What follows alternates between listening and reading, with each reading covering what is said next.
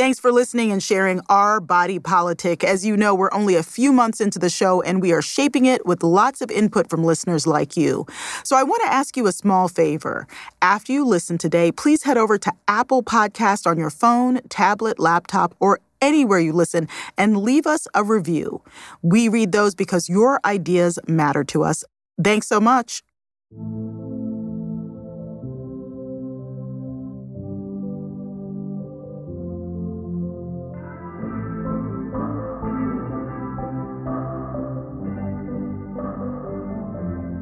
This is Our Body Politic. I'm the creator and host, Farai Chideya.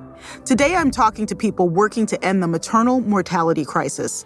Maternal mortality rates in the U.S. are the worst of any developed country, and Black women are 3 to 4 times more likely to die from pregnancy-related complications than white women.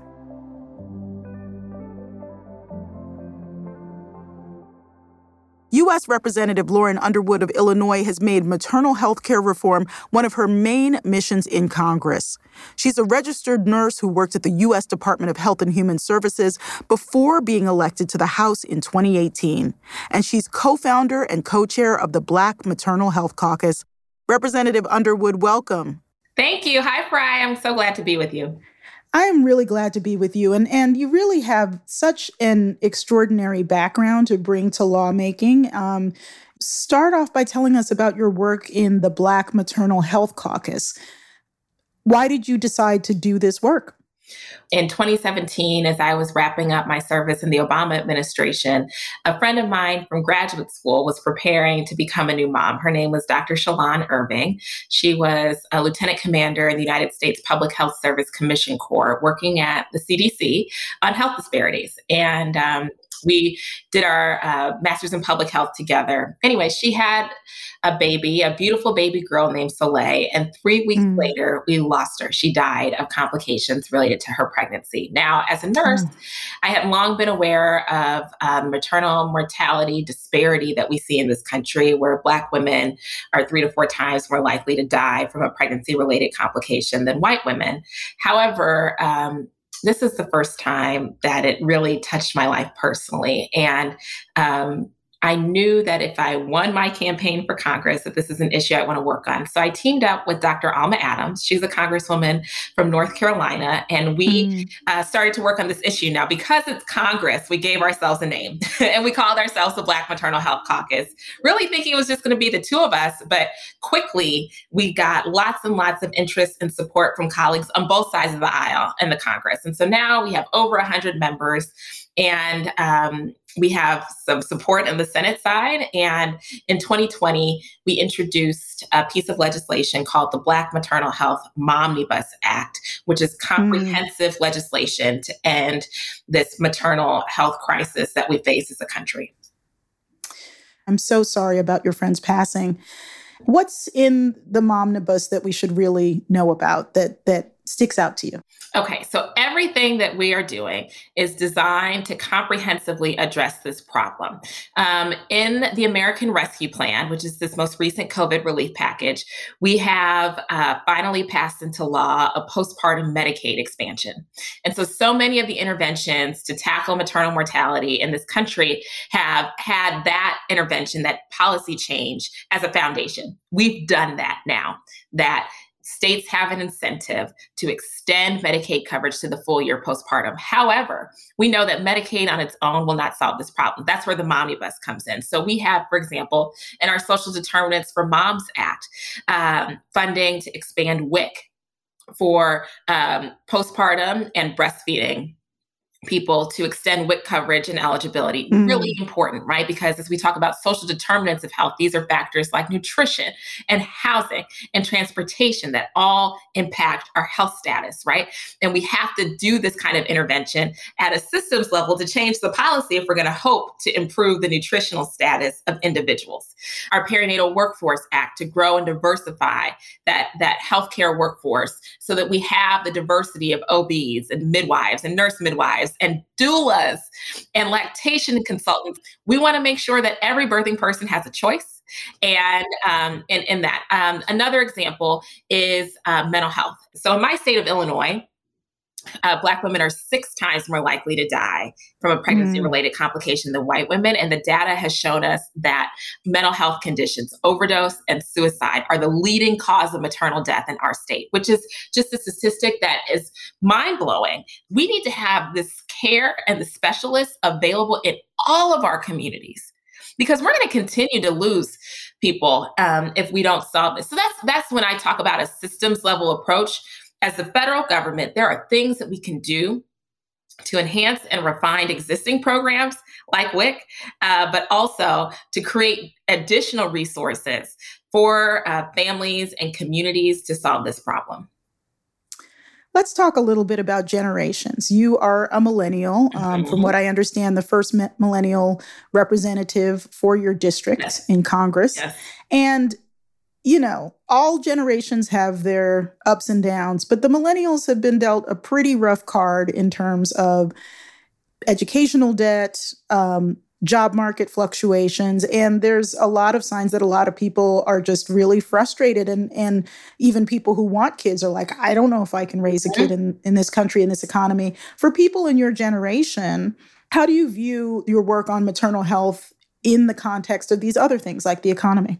Yeah. So, listen, this is the second recession of my career. Oof. My generation is less likely to be homeowners. We're less likely to outpace our parents in terms of wealth acquisition. And that's across race and ethnicity. That is not just a people of color thing. And when we talk about making choices to start a family, making choices to, and sometimes get married or, have a partner, that is something that I think a lot of us feel a real sense of agency in.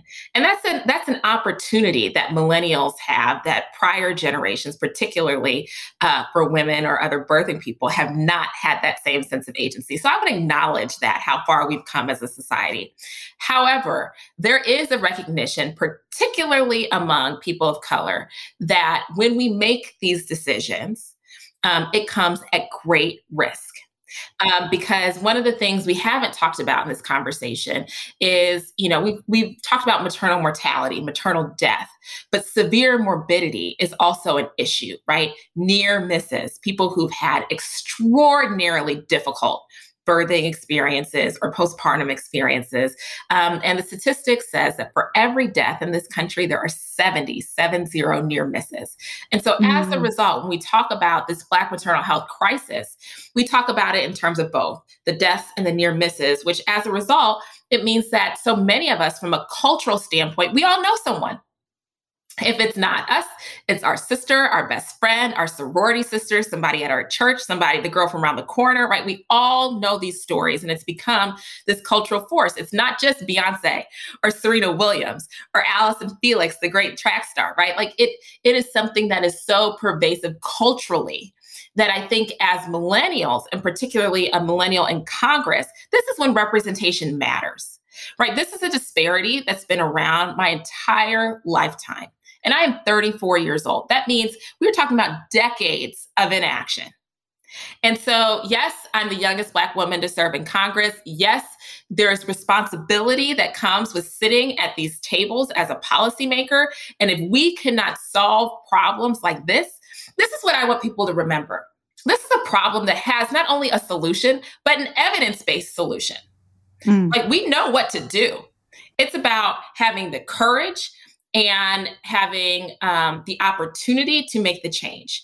And I think that among the American people, at least I certainly had the assumption before I was elected, that Congress worked on the most important things, most important issues in our country, right? Worked on the toughest challenges, right? That there was something that was directing our work. No, the members of Congress decide what we work on. We make that decision. And so if we are not present in these chambers, in these bodies, then some of these problems don't ever get addressed. And this is one of these issues where it's just never been on the agenda. But guess what? We're here now. Yeah. And we've built the coalition now. And so now we have this opportunity to save lives and make change. Your bio on your website says that you are a lifelong Girl Scout. I also was very active in scouting and have great memories of going to sleepaway camp and any number of things. Oh, yeah. And also my local troop. What do you think that you got from being a Girl Scout that you've carried forward into your career as a member of Congress? Oh, I have been a Girl Scout. I was a Gold Award recipient, which is the highest award in Girl Scouting. Mm-hmm. I've also been a troop leader. I don't have children. So I was a troop leader for some girls in Washington, D.C., and I was very involved, right? And one of the things I always emphasized to my girls in my troop was that piece of being a sister to every Girl Scout. And what that means about working together, about solving problems, about leading with love and compassion and understanding and patience, and teaching some middle school girls in a challenging urban environment is something that, about that concept was something that was difficult for me. But I think that that approach has helped me so much as I do this work in Congress, where I am facing, a severe partisanship, where in our community, we have so many people who fall all along the ideologic spectrum and are so interested and willing to put up barriers and make those divisions rigid. And my job, and a lot of times, is just to break down the barrier. Well, how do you do that? It's by being a sister to every Girl Scout. Yeah. And it's a lesson that I learned as a young girl that I've taught other young women. And now I get a chance to implement in my role as a Congresswoman. It's important. Well, Representative Underwood, it has been a great pleasure to talk to you. Thank you so much. Thank you for having me. That was Representative Lauren Underwood of Illinois' 14th Congressional District and co-chair of the Black Maternal Health Caucus.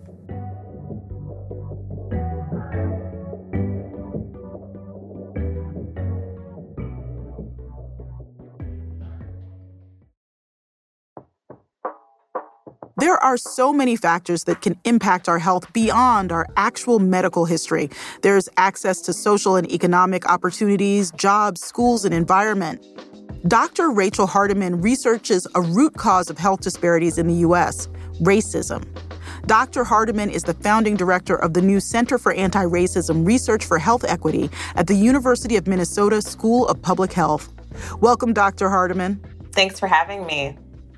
So a lot of eyes are on Minnesota right now, where the trial of Derek Chauvin is taking place. And it seems on the surface to be unrelated to some of the work that you're doing.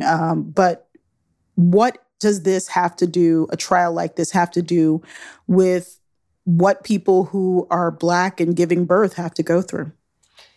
I would actually say the two are deeply related. For a couple of reasons. First and foremost, we are watching this trial play out and currently reliving the trauma that we experienced last May, watching George Floyd be murdered, right? And the pain that came with that as a member of the Black community. And for me, as someone who grew up just 6 blocks from where the incident happened, from a public health standpoint, first and foremost, I think people all across our communities and all across the country are struggling right now as we live through the trial. And then, as I think about my research, some of my research has actually sat squarely in the space of looking at, does police violence, does, living in communities where there are disproportionate amounts of police surveillance, does that impact birth outcomes? And we've actually found in some recent work that will be published soon that indeed it does. So living in a Minneapolis community that is being over-surveilled by police is associated with poor preterm birth outcomes. All of these things happen within the communities that we live in. And so therefore, all of the ways that, trauma is happening in those communities or racism is showing up in those communities, it's going to be inextricably linked to the ways that Black people in particular are able to give birth in healthy ways or not. We talked to Representative Lauren Underwood about her Momnibus bill. What do you think of, trying to legislate approaches to health and public health as part of a broad sweeping approach to ensuring that Black maternal life and the children who come from it are preserved? I mean, I think we have to be attacking this issue from all sides and in a bunch of different ways. And so one of them is what we call in public health big P policy, right? So things like the Momnibus bill, which does some incredible things to really bake into the system equity and opportunities for birth equity. We also have to be thinking about little p policy, meaning what's happening in our healthcare systems and at the organizational level. And then we also have to be thinking about this at our community level, right? And thinking about what is it that we can do in our own backyard, and what is it that we can do, today, tomorrow, because we know policy change takes a long time. One big piece of the puzzle that we've seen happen or, get put in place over the past few years is just the attention by the popular press and the media to this issue. And I think that's incredibly important. And it's leveraged policy, it's leveraged resources. And, it's also created a space for my scholarship and the scholarship of other, incredible folks across the country who are really naming the root cause of these maternal outcomes, and that's racism. And so I think what we have to do is be willing to continue to name racism as a fundamental cause for these maternal outcomes. And we have to be thinking about, just as we just talked about, the fact that we have to be engaging in this work at the big P policy level and across the board. It's going to require undoing racism and dismantling racism at all levels. My grandmother was an incredible person, and she died of what I consider race-related medical malpractice, where she should have been diagnosed years before she was with colon cancer, based on just everyday protocols, but she was given antacids for her pain. And there's a lot of research showing that Black pain is not treated the same way that pain in white patients is treated. And she passed away, from what could have been curable. You also had an experience watching your grandmother navigate the healthcare system. Can you tell us about it and what lessons you've taken away from it? Sure. So I'm sorry to hear about your grandmother, and we certainly share that experience, that lived experience of watching someone we love be mistreated by a system that, is supposed to be there to care for them and to heal them and to protect them. And for me as a child, my grandmother had kidney failure, and she was on dialysis and would go to a dialysis center multiple days during the week. I remember my twin sister and I spending hours doing our homework sitting next to her at the dialysis center. And, as a result, some other comorbidities crept in along the way. And, as she sought out care for all of the things going on, she never felt as though the system was being responsive to what she was needing, what she was requesting, how she was feeling. And she got to a point at a very young age, in her early 60s, where she was just done fighting that fight, and ultimately decided to discontinue her care, her dialysis treatments that were keeping her alive, and enter into hospice. And, at 61 years old, there's no reason that someone should have to make that decision for themselves. There's no reason that their 15-year-old grandchildren have to watch them go through that process and help them decide what belongings they're going to give away and how they're going to, the legacy that they want to leave. And I think, when I think about that experience, and I also think about, I'm a mom, I have a 7-year-old daughter, and I had a wonderful birth experience. And I think about that birth experience, my birth experience, and I think about my grandmother's horrible experience with the healthcare system. And the two shouldn't have to exist in the same space, right? So I know what can be possible, right? I know what equitable care looks like. I've experienced it. And, I feel like it's my duty, it's our duty to ensure that everyone has that opportunity. When you talk to your daughter, and 7 is that age where, you're old enough to ask questions that are pretty interesting. What does your daughter ask about your work or see in your work, or how do you tell her about it? I talk to her a lot about my work, and she knows that the goal of my work and the reason I work so hard is to manifest racial justice so that Black women and Black girls can live healthy and free lives. And that means that she gets to live a healthy and free life. And so, we are always talking about what that looks like in our household and grappling with hard questions. We just talked to her the other day about the Chauvin trial and what that means. And, I remember even last May when George Floyd was murdered, she kept saying, "This time feels different." And on one hand, it broke my heart that at 7 years old, she could say this time feels different, right? But she remembered Philando Castile and she remembered Jamar Clark. And, now we get to talk about how it is different, how George Floyd's murder has certainly changed my work and changed the dialogues and the conversations that I get to have about how to, again, manifest racial justice. Well, Dr. Hardiman, thank you so much for spending some time with us. Thank you so much for having me. That was Dr. Rachel Hardiman, Blue Cross Endowed Professor of Health and Racial Equity at the University of Minnesota School of Public Health. She's founding director of the new Center for Anti-Racism Research for Health Equity. Each week, we bring you the latest news on the coronavirus pandemic and how it's impacting people of color, especially women of color. Health data shows that overall, women do better with COVID-19 than men, but according to a new study, it's not that simple. Researchers at the Harvard Gender Sci Lab analyzed mortality data in Georgia and Michigan and found that Black women are more than 3 times more likely to die of COVID-19 than white and Asian men in those states. Here's Dr. Sarah Richardson, director of the lab, in an online presentation.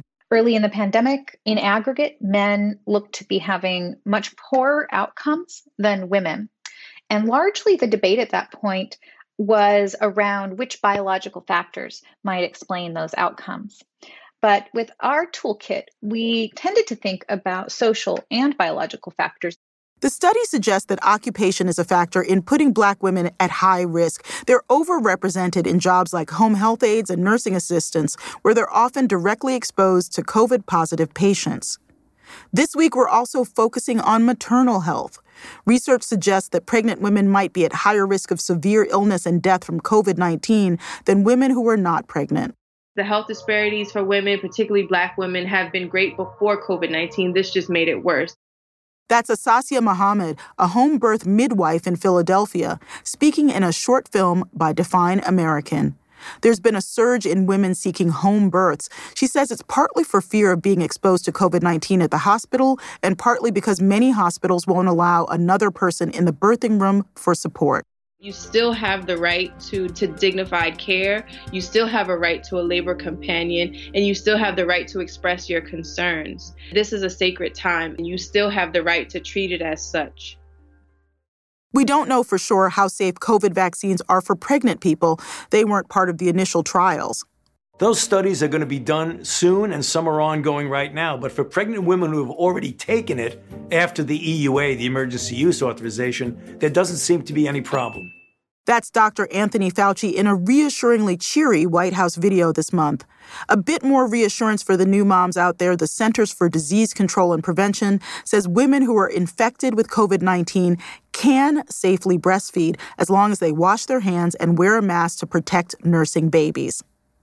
Next week, we'll dive a bit deeper into who's at highest risk from COVID-19 and why.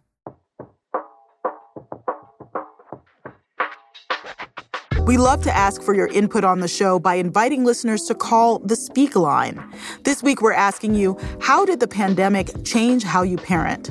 To leave us a message, call 929-353-7006. That's 929-353-7006. Or go to ourbodypolitic.show for a Google form to respond in writing. 4 years ago, journalist and public relations strategist Sylvia Lamb was exploring her new hometown of Denver, Colorado. In the Five Points District, which used to be called the Harlem of the West, she came across the Black American West Museum. When you first get there, there's a volunteer docent, and she gives you information about what the house is all about and the museum. And I learned that this house actually belonged to the first ever Black female licensed doctor in Colorado. And her name was Dr. Justina Ford. And she had delivered 7,000 babies. And she was denied membership to the Colorado Medical Society and Denver Medical Society because she was Black and she was a woman.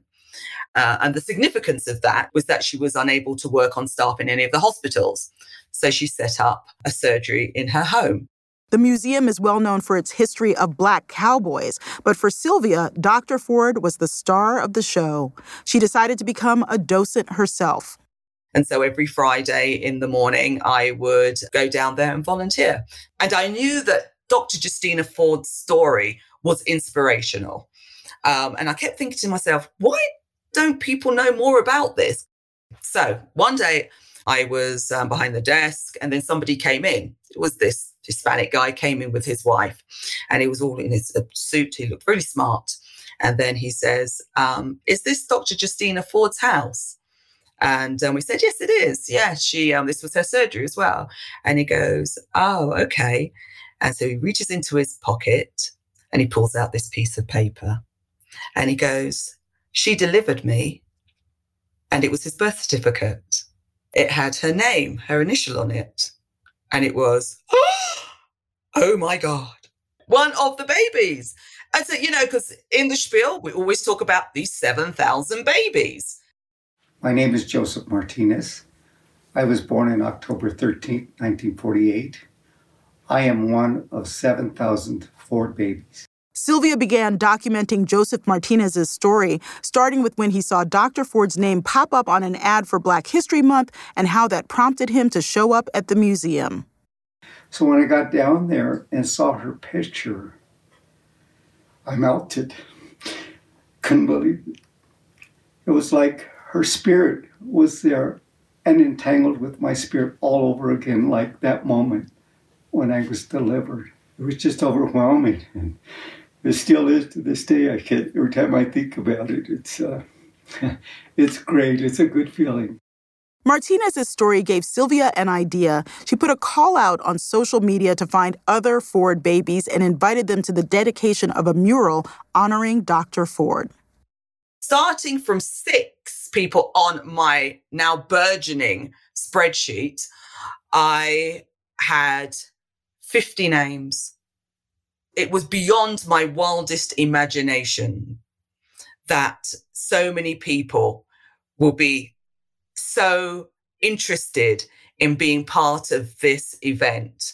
And all of them talked so fondly about Dr. Justina Ford. And you know what was beautiful about all these different kinds of people, different cultural heritage people turning up, was that they could pass each other on the street and not realize that they have this massive thing in common, this joint love for Dr. Justina Ford. A lot of the people she served were the underserved communities, were the immigrant communities. A lot of people didn't have insurance. Often they paid her in vegetables and did work in her home because they didn't have money to pay her. They talk about her going to their house and staying at their house for 2 days while their mother was in labor. And when the children were sick, that she would come to the house and stay in the house until the child was better. Sylvia began filming a documentary and gathering more testimonies. One of the people she found was a woman named Olivelle Owens, who gave birth to twins when she was just 14. And she talks about Dr. Justina Ford in the fondest way. She has a clear memory of her. And she said, yes, I was only 14. And Dr. Justina Ford didn't even tell me that I was having twins because she was too frightened, thought I would be too scared to know that. She goes, one baby came out, then the next baby came out.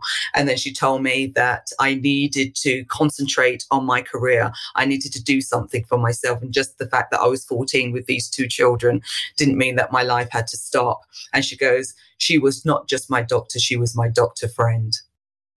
Sylvia says Dr. Ford was ahead of her time. Dr. Justina Ford's message to the medical community today would be, really, has nothing changed after all these years?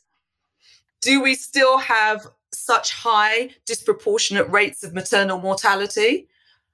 I've come back and I'm looking down on you and I'm shaking my head. I'm wondering why this is still an issue, that we do not have universal health care.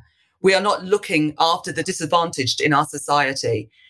Her story is a story of Black America, of the underserved in America, of multicultural America, and of people that struggle. Let's make sure that she understands that we are carrying that baton, that we are, for her legacy, we're going to continue making sure that people have medical care that they deserve.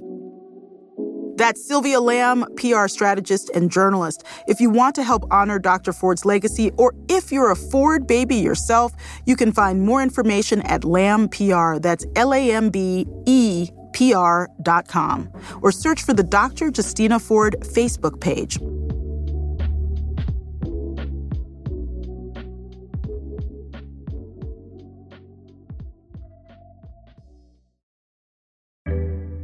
Each week on the show, we bring you a roundtable called Sippin' the Political Tea. And joining me this week is our Body Politic contributor, Erin Haynes, editor-at-large at the 19th. Hey, Erin. Hey, Farai.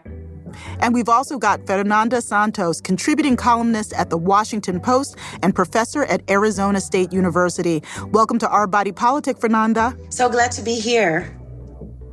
Erin, another week in politics. What are we going to tackle today? So it is, Farai.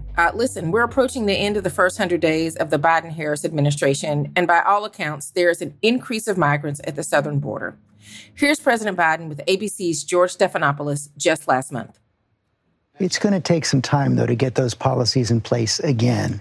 Do you have to say quite clearly, don't come? Yes, I can say quite clearly, don't come. And what we're in the process of getting set up, and it's not going to take a whole long time, is to be able to apply for asylum in place. So don't leave your town or city or community. Fernanda, what do you make of the increase and President Biden's response? First of all, this is not a new issue, right? Biden is the third, at the very least, the third president who has had to deal with an increase in the number of migrants coming to the southern border. And this idea of stay home until everything is set up here so that you can come and we have a nice, smooth process going for you doesn't really work when you're living in countries where there is no stability, where violence is at numbers that are approaching workplace numbers, where there are no jobs, where there's no food, where you cannot feed your kids. So there is a lack of understanding, in my opinion, of the real situation in Central America. And any kind of reform has to start there and has to start with the U.S.'s cooperation, because part of the problem, or part of the problems that Central America has faced, have a lot to do with the way the U.S. responded back there in the 80s when they had civil wars. Earlier in the Biden-Harris administration, the White House called the increase a crisis. But here's White House Press Secretary Jen Psaki late last month saying just the opposite. Children presenting at our border who are fleeing violence, who are fleeing prosecution, who are fleeing terrible situations is not a crisis. Farai, help us understand the calculus behind this administration's choice of words.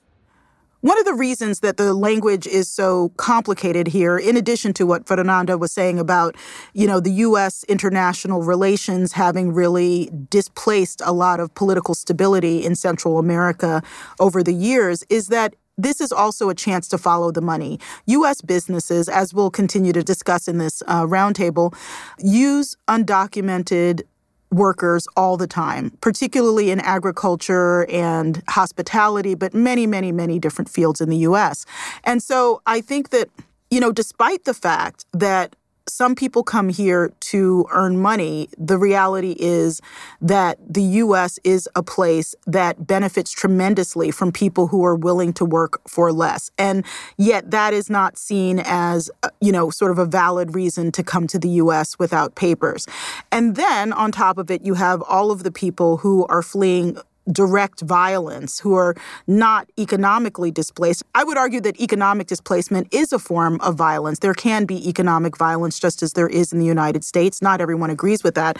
But people who are fleeing direct violence are seen as more sympathetic and do have a different place in America's legal structure of applying for asylum.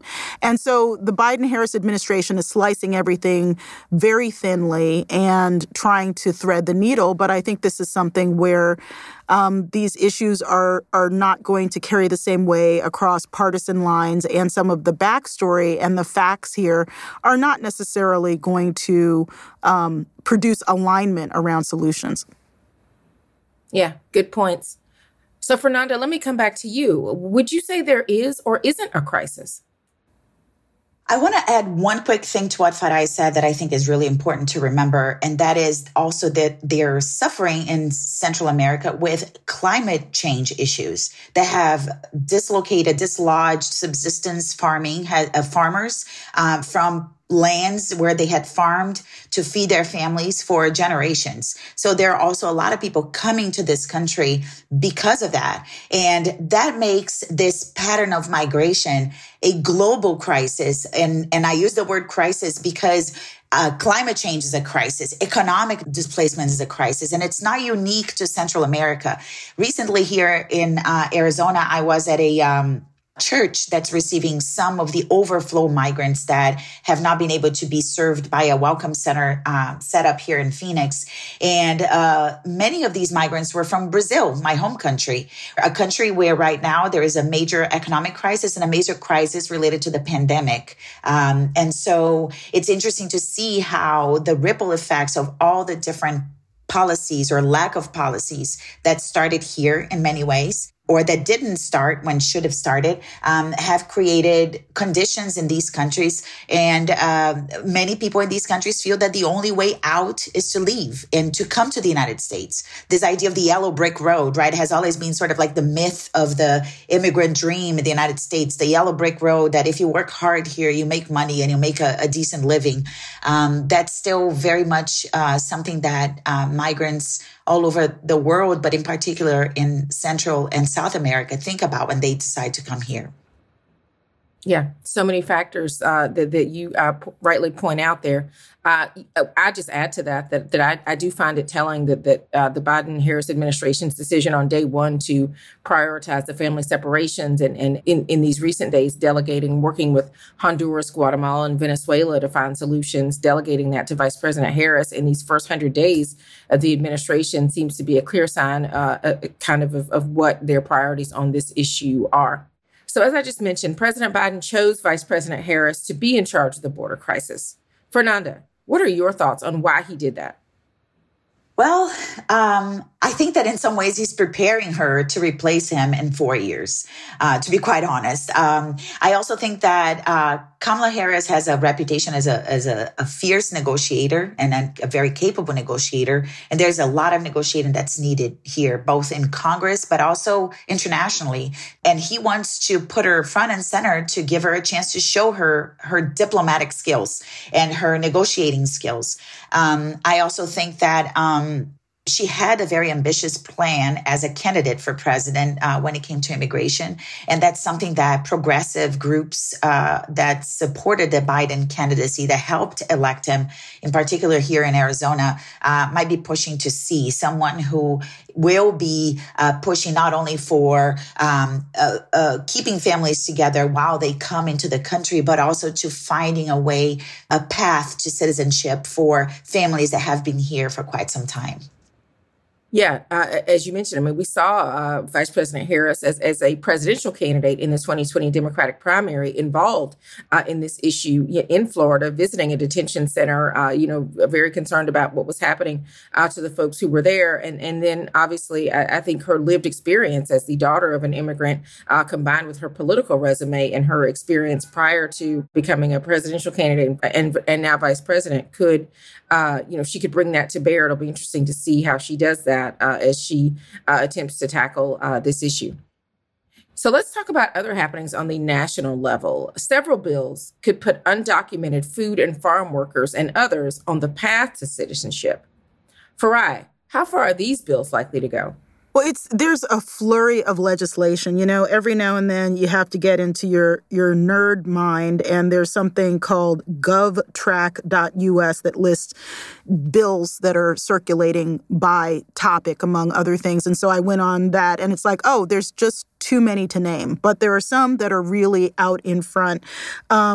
What's interesting to me is looking at also where there's even a hint of bipartisanship. So one of them is the Farm Workforce Modernization Act. There are agricultural workers who are undocumented and who are yet absolutely integral to the food supply chain in America. And finally, the U.S. is like, after, frankly, at the start of the pandemic, in part saw food rotting in the fields because the supply chain just doesn't acknowledge essentially how it functions on a lot of undocumented labor as well as American labor and resident labor. That one actually did get in the House 30 Republicans helping to pass it. But it's not clear that any of these bills will pass the Senate with the slim margins. It seems more likely for something like the Farm Workforce Modernization Act that's more narrowly tailored than for the overall omnibus U.S. Citizenship Act, which was proposed by President Biden and introduced to Congress in February. That will probably have a harder time, navigating, all of Congress.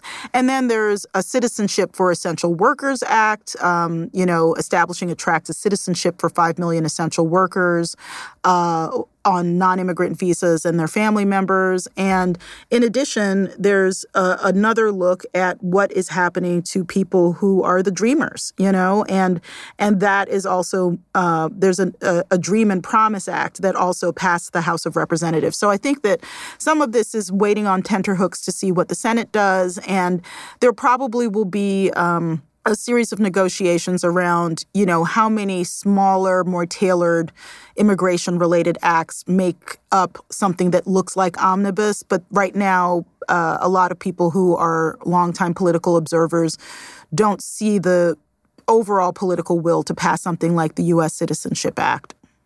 Yeah. It's interesting to me that this latest immigration debate is really just kind of wedged between the passage of the American Rescue Plan last month and the start of the push to pass infrastructure. We're discussing immigration against the backdrop of an ongoing pandemic as the country is looking towards recovery. And I think if we learned anything in the past year, it is really that so many immigrant workers are indeed part of this country's human infrastructure and that the country needs a new normal around this issue going forward. So let's go to the state level. Fernanda, you teach in Arizona. Let's talk about what's been happening with access to higher education for Dreamers. Undocumented Arizona residents would be allowed to pay in-state tuition under a measure approved by the Republican-led state Senate last month. What does that mean for students like those you interact with? And do you think this would ever be possible on a national level? So it's very interesting here in Arizona because in 2006, a voter-approved proposition, and it was approved by like 73% of the voters, stripped undocumented immigrants from the right to pay in-state tuition. So undocumented immigrants who are residents of the state of Arizona no longer had access to in-state tuition, to any kind of publicly sponsored scholarship, so state or county level or city level, and also the availability of other types of services for undocumented immigrants, including, for example, adult education for undocumented immigrants. So if they come from a country whose language is not English and they want to come here and take advantage of a state-sponsored, a county-sponsored ESL classes, they cannot do that. They have to pay if these classes are free. So in this current legislative session, a bill recently passed the Arizona State Senate, which is majority Republican, and it passed because 3 Republicans broke with the majority and voted for it. And in fact, one of them was the sponsor of the bill, and that bill would restore the right of undocumented immigrants to pay in-state tuition in state colleges and universities, and also community colleges, which for many of them is the entryway into the higher education system. Now, we're talking, 14, 15 years after this voter-sponsored proposition, right? So there was an entire generation that suffered from this decision. And in a state like Arizona, where currently about 33% of the population is Latino, and where Latinos are believed projected to become the majority, or minority groups, so-called minority groups are projected to become the majority in 10 years. Really, to continue policies like that is to shoot yourself on the foot, right? It's to undermine your ability to grow as a state because you're not allowing people to be educated. So there is some hope. I don't know how it's going to be in the House, because it's also a Republican-controlled House. So we would need some brave Republicans to break with the majority and vote for it. But I think that if there's any time for it to happen is now, because again, this is a very sympathetic constituency. It's a group of people that both sides of the aisle want to give some permanency here, or want to see some type of solution for them. Not everybody, but a good number of people on both sides of the aisle. So there's some hope here. Yeah. Farai, I'm wondering if you see a benefit to making immigration policy like this on the state level. Well, Fernanda obviously is in Arizona, and I spent some time there in 2010 recording radio documentaries. I interviewed local immigration organizers. I also interviewed Russell Pierce, who created the law SB 1070, that was a real watershed in kind of the anti-immigrant laws that really crossed the line in terms of looking at how they intersected with anti-discrimination policies and really set off or intensified the racial profiling of Sheriff Joe Arpaio. And I do think that one of the things that's really happened that Fernanda knows a lot more about than I do is that law in 2010, SB 1070, really was in many ways a factor for Arizona turning blue in 2020. Policy has consequences, and that was a case where over time, I think that it did help bring Latino Arizona voters together, and even non-voters. When I went in 2016 to interview people in Arizona, there were a lot of undocumented teens who were actually knocking on doors trying to get people to vote and saying quite directly, "We can't vote, we hope you will." And so all of that, I think, means that every state has specific dynamics, and often we do see these cyclical changes in policy as different groups are activated. And you made such excellent points, Farai, and it is true that what SB 1070 and Sheriff Joe Arpaio did sparked this resistance movement here, both by undocumented immigrants, but also the children of undocumented immigrants and many immigrants who are here legally. I mean, it's not just a state full of undocumented immigrants. And that's one of the things about immigration that's been so corrupted out there, is the idea that if you are from Latin America and you are in this country, you are automatically, in the minds of many people, considered an undocumented immigrant. If you're in Arizona, you are an undocumented Mexican, So it's interesting for me to be a naturalized citizen from Brazil and Arizona and go around interviewing people, because I noticed the puzzlement in their faces. What are you doing here? So it's great to see this evolution, really, the political evolution of this class that was so oppressed under Arpaio, and that today is really leading the change here.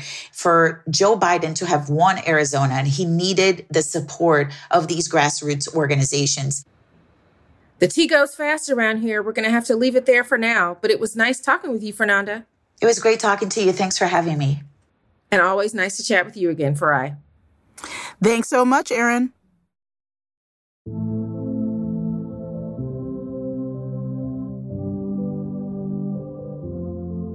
Thank you so much for joining us on Our Body Politic. We're on the air each week and everywhere you listen to podcasts. Our Body Politic is produced by Lantigua Williams & Co. I'm the creator and host, Farai Chideya. Juleka Lantigua Williams is executive producer. Paulina Velasco is senior producer. Jen Chien is executive editor. Cedric Wilson is lead producer and mixed this episode. Original music by associate sound designer Kojin Toshiro. Our producer is Priscilla Alabi. Julie Zan is our talent consultant. Production assistance from Mark Betancourt, Natina Bean, and Sarah McClure. This program is produced with support from Craig Newmark Philanthropies, from the Charles and Lynn Schusterman Family Philanthropies, from Be Me Community, a network designed to build caring and prosperous communities inspired by Black people, and from generous contributions from listeners like you.